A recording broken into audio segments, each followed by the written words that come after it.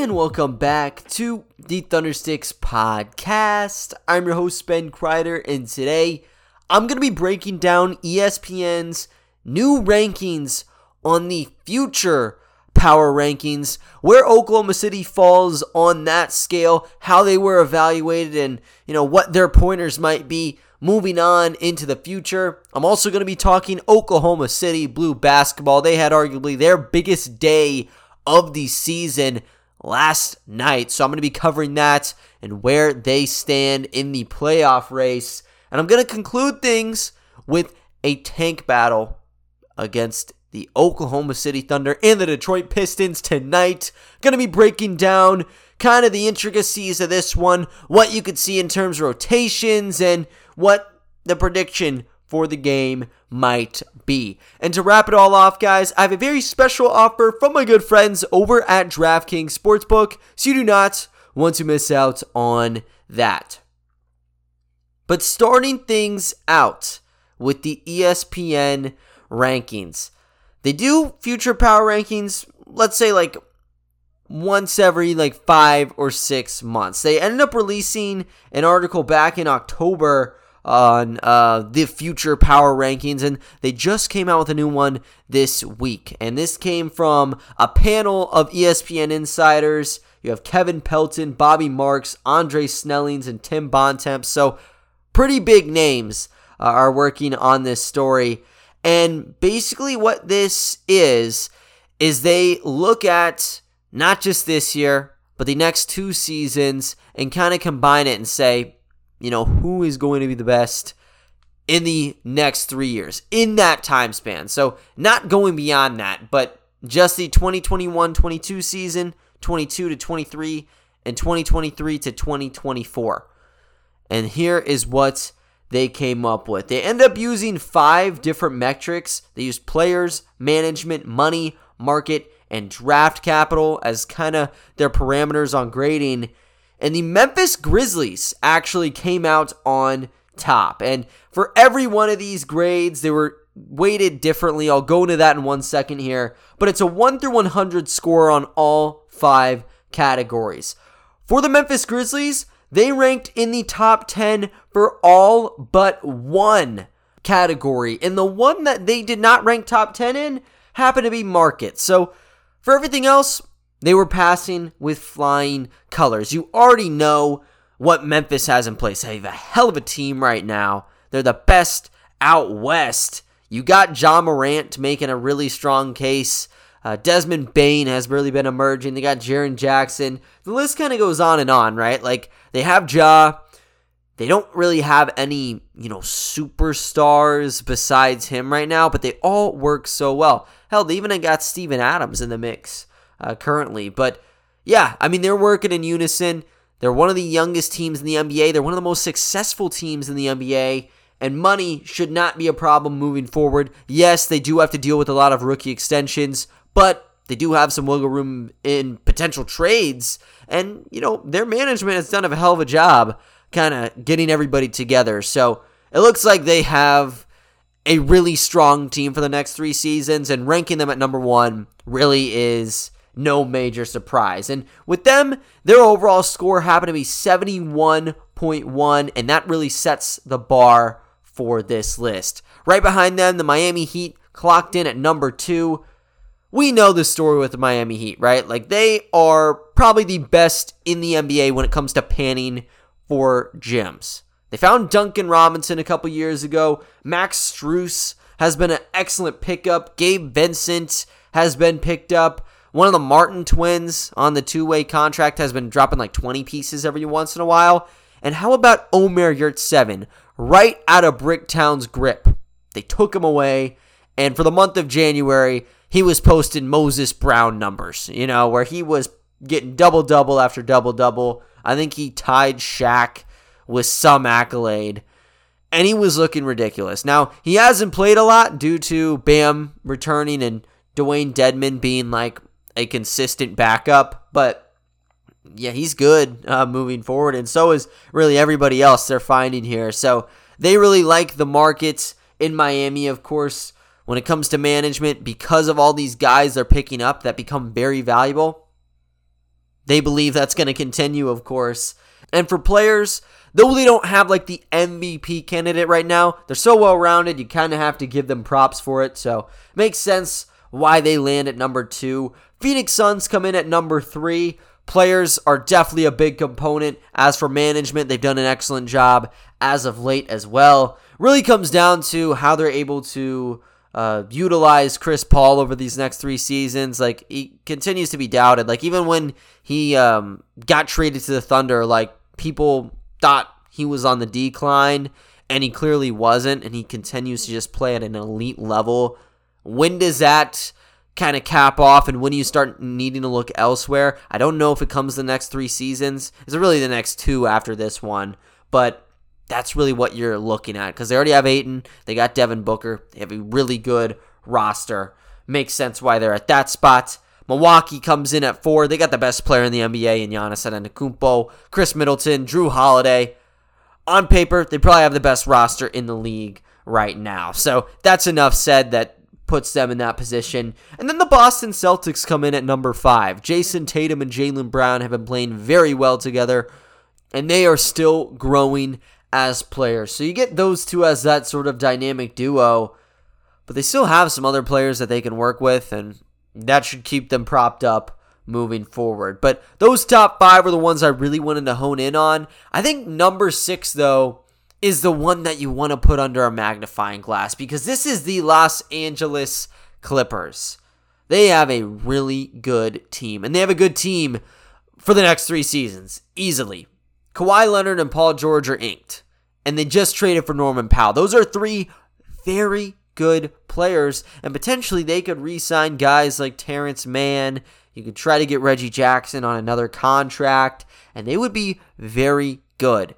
Even without PG and Kawhi this season, the Clippers have been in playoff contention. So they've made it a real point that they are depth heavy. It's been that way all season. I think that's been the evaluation, of course. But, I mean, it just shows they're such a well-rounded group right now, even without the star power. With the stars included, this is a championship contender right now. It's going to be a championship contender for the next 2 seasons or so. Makes sense why you would place them at number 6. But the one big thing is that they rank dead last in draft capital. And it's because all of those picks are going straight to Oklahoma City. Presti has the Clippers 2022, 2024, and 2026 first-round picks completely unprotected from the Clippers. And then in those 2 gap years in 23 and 25, there's an unprotected pick swap. So, the Clippers do not have much food on the table. They're really working at scraps here, and based on their current trajectory, they're going to have like a 28 pick in 2023 and probably the same come 2025 based off of how the swaps would end up working. But yeah, I think this is the one that you want to definitely look at. I know there was a lot of chaos maybe earlier this year because of the injuries with Kawhi, the injuries with Paul. Could this lead to a ripple effect where maybe they don't want to play together again?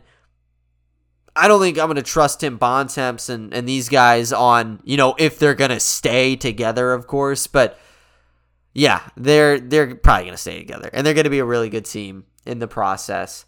So that's that. From that point on, though, you kind of just digress into the normal standards, like who have been playoff teams for the last 2 seasons, who has some stars, and then you kind of work into the middle of the road play-in teams or kind of rising groups, just like the average Joes, if you know what I mean. You're looking at teams like the Cavaliers at the 17th spot, the LA Lakers at number 18. I think it's funny, they ranked them 24th in management, and then they were ranked 18th in players as well, even though they have LeBron, AD, and Russell Westbrook. They're not playing well, so you can't rate them in the top 10, but my goodness, who would have expected them to be 18th going into this season? And they were ranked number 3 in October, by the way. But you keep working down the board, you start seeing some of those more tanking teams, if you will. It starts with the Detroit Pistons at number 23. They have Cade Cunningham, and they have a good amount of draft picks. And don't get me wrong, it's not just Cade on this Pistons group. They have Sadiq Bey, they have Isaiah Stewart. Jeremy Grant is going to be a very valuable trade piece if he'd like to go on the open market.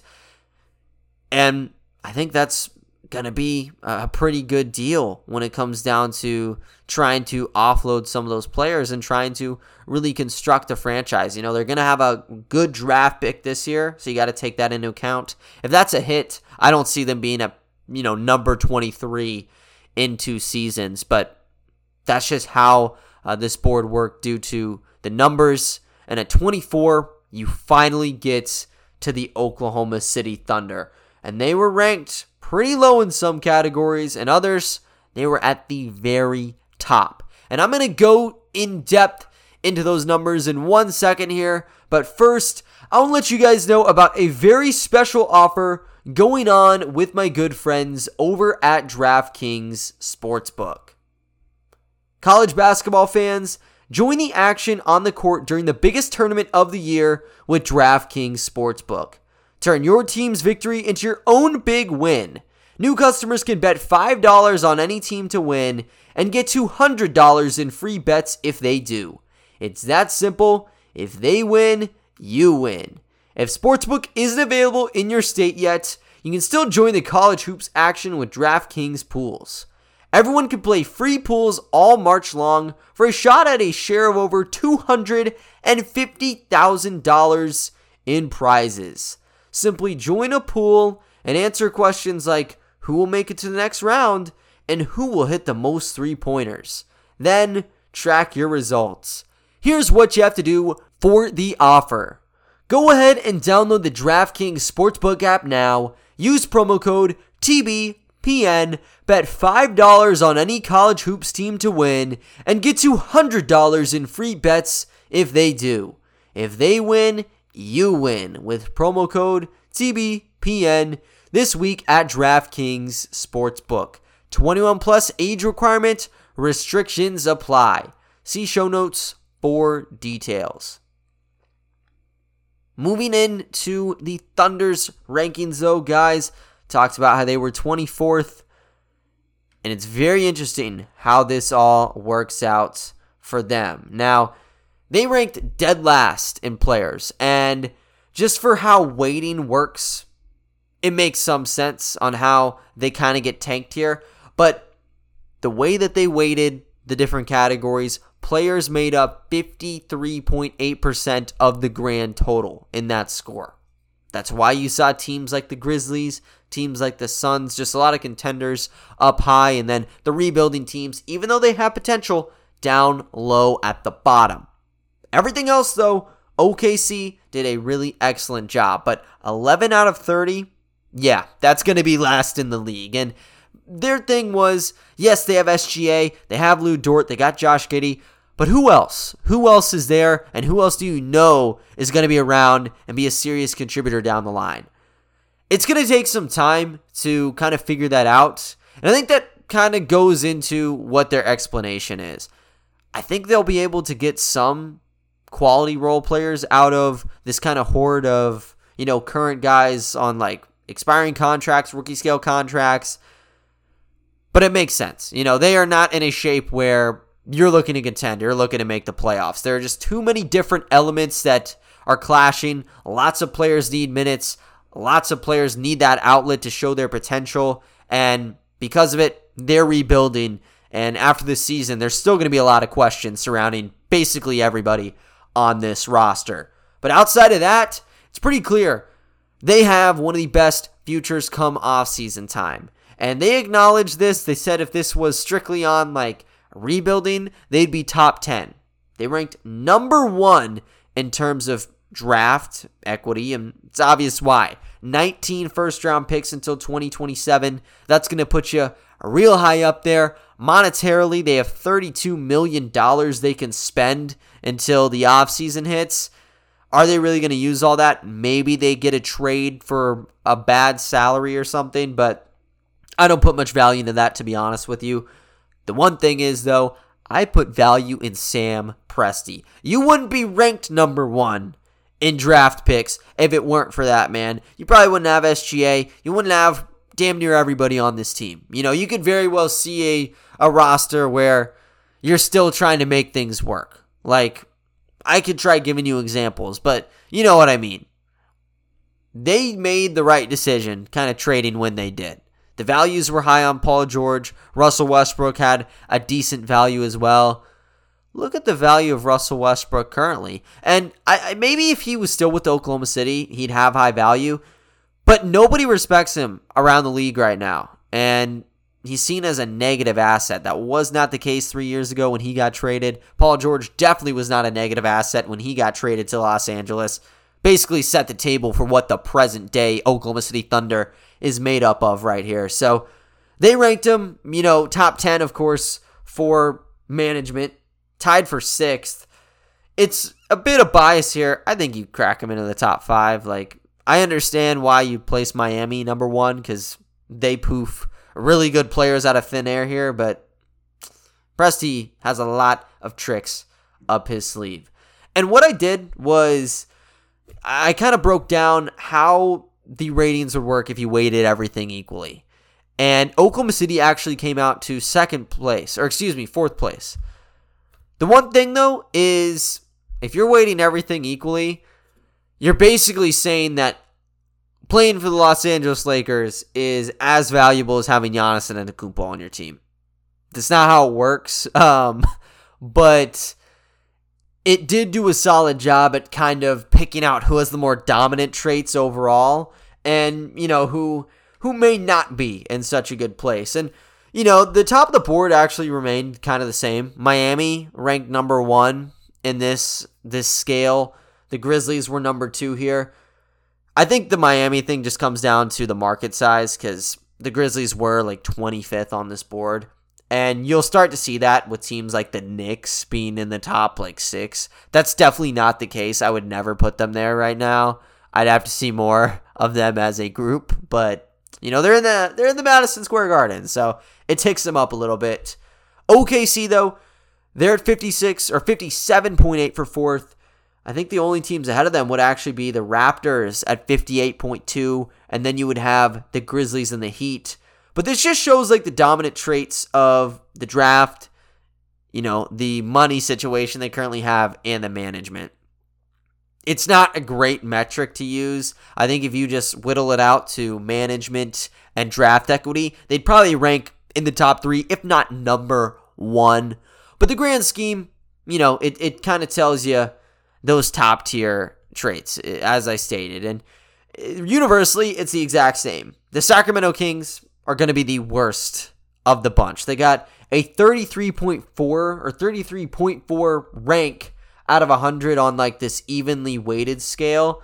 When you look at the one ESPN made, they're actually worse. They're only at 27, and it's because of how bad their management is. They gave them a score of 5 in management, which is really telling.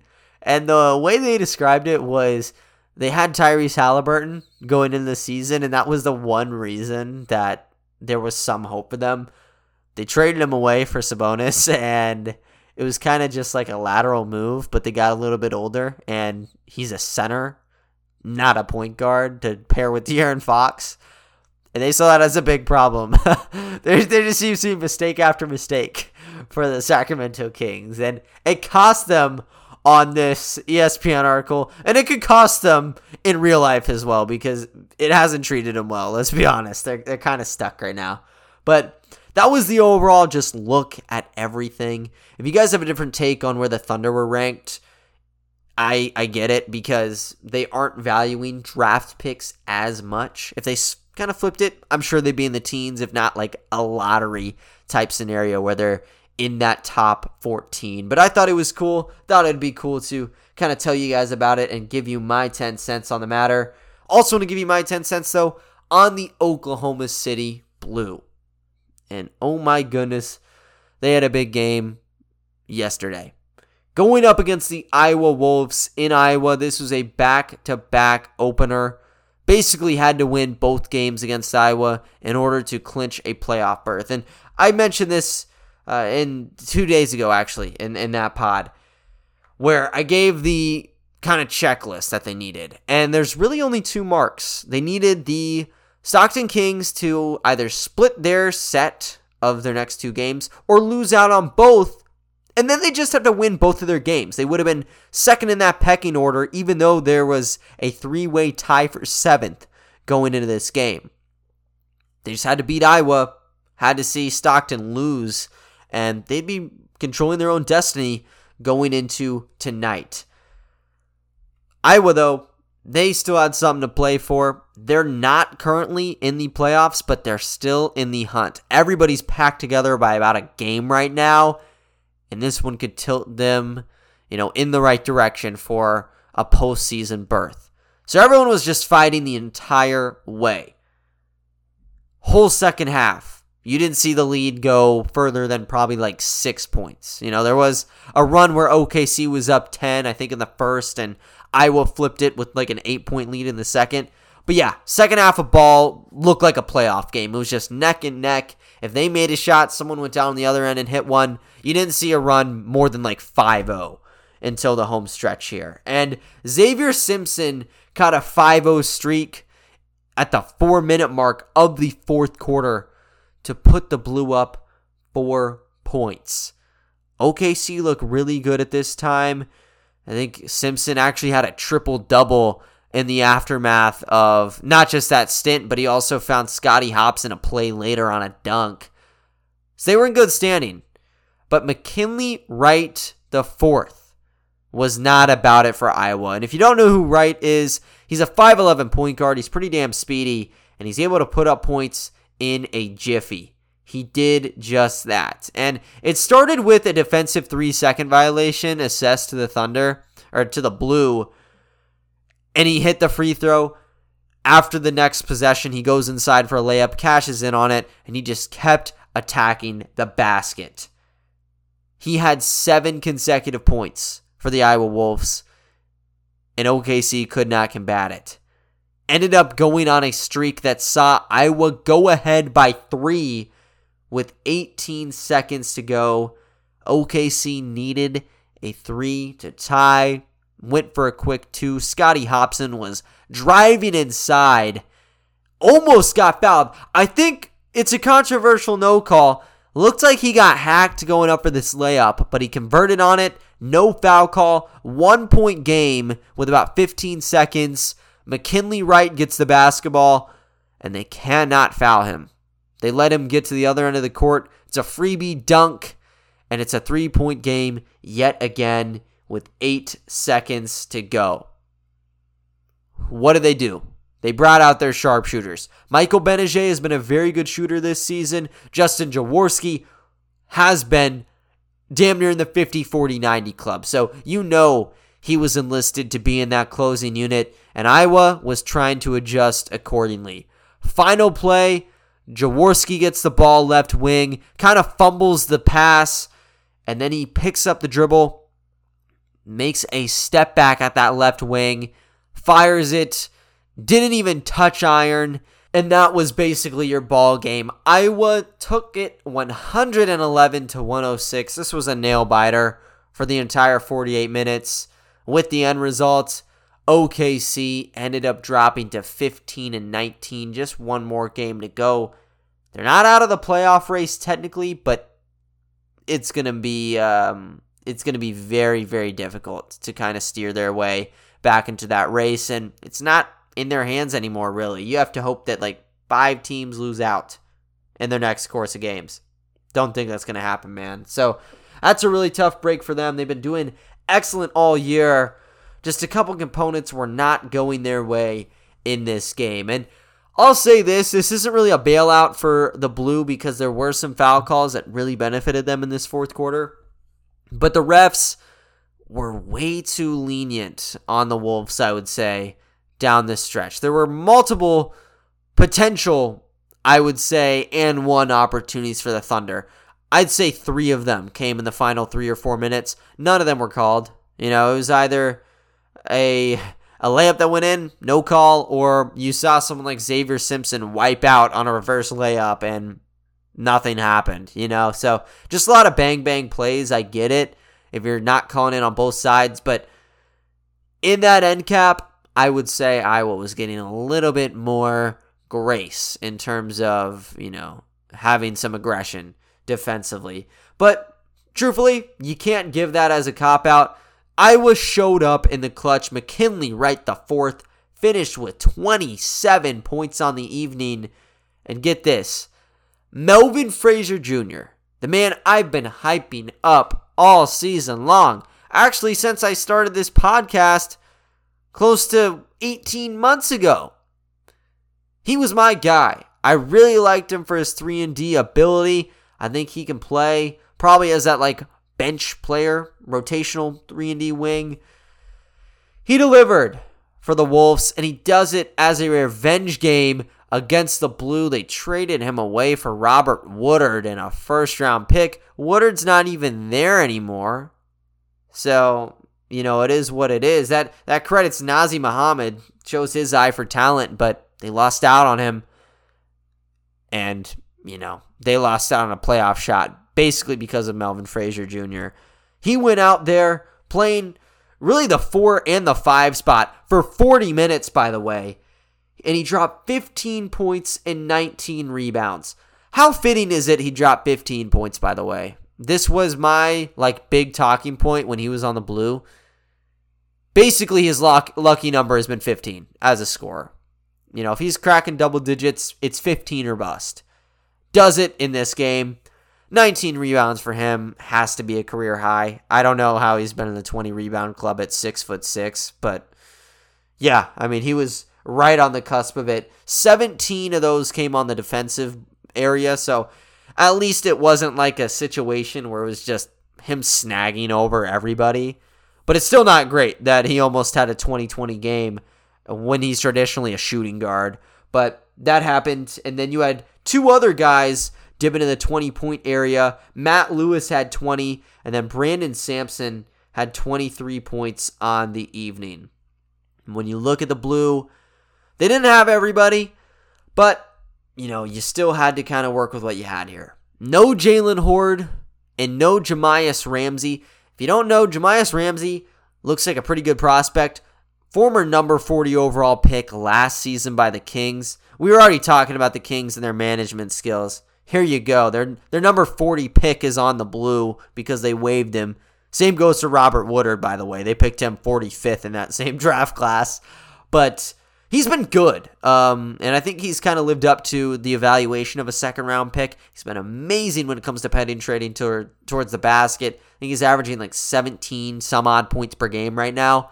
But he hasn't played the last two games, this one included. Horde, that was the first game we have not seen him in a while here. So they had to run an 8-man rotation. Luckily, Daquan Lake was there to be that center. They didn't have a starting center against the Wolves in their last performance, but looked like the wear and tear really got to everybody on this lineup. They shot 28.9% from distance. That is just a really bad break for them. They typically shoot around 34% from deep, and they have a lot of lethal shooters. Out of this bunch of 8 guys right here that played, I'd say they actually had their best potential shooters. The only one that wasn't there was Lindy Waters, but Lindy Waters is not playing with the OKC Blue. He's with the Thunder. So this was the lineup you wanted on three-pointers. Justin Jaworski, he was kind of the guy from distance. He went 4 of 12 on threes, had 22 points there. I'd say Scotty Hobson was the leader, though, when you break things down. 24 points and 7 boards for him on the evening. Shot 9 of 21, 0 of 3 from distance, but he went 3 of 4 from the line. He was clutch in the fourth quarter. I think he had 2 pivotal free throws, and because of how they work, you only get 1 free throw for a shooting foul, 2 or 3, so he hit 2 2-point free throws to get 4 points right there. Just not many foul calls came late for him. That's the only major issue. But those two hit the 20-point club. And then you get to Xavier Simpson. Xavier Simpson has been on an amazing trajectory the last 2 weeks. He went from being kind of in the shadows and just being the assist man to wanting to get his. And he wanted to get his tonight. finished the game with 24 shot attempts. He only hit 7 of them. So this was not a good game for Simpson, like shooting-wise. Worst game we've probably seen in a month.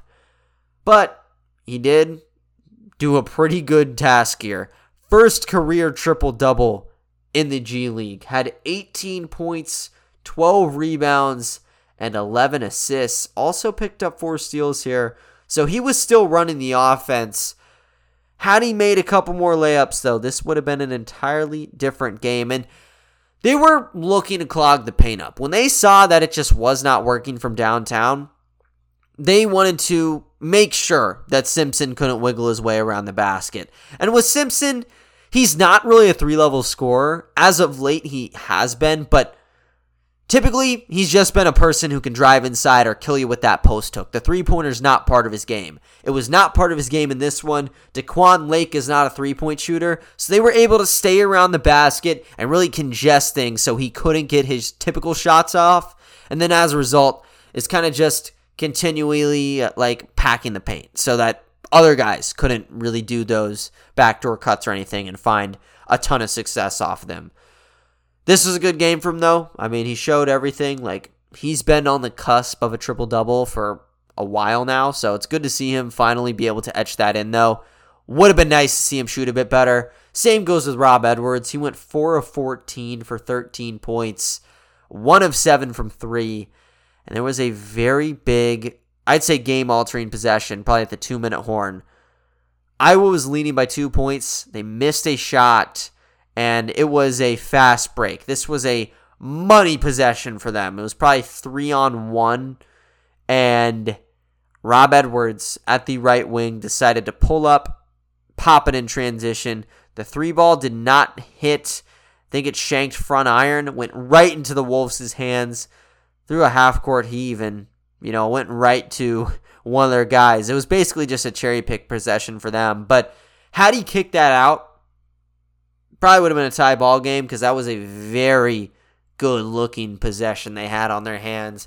I don't know if that really changes anything. You can't chalk it up to one possession or one player. I think that's stupid, but that's one of those where you kind of wish you had it back. But this was a tough game.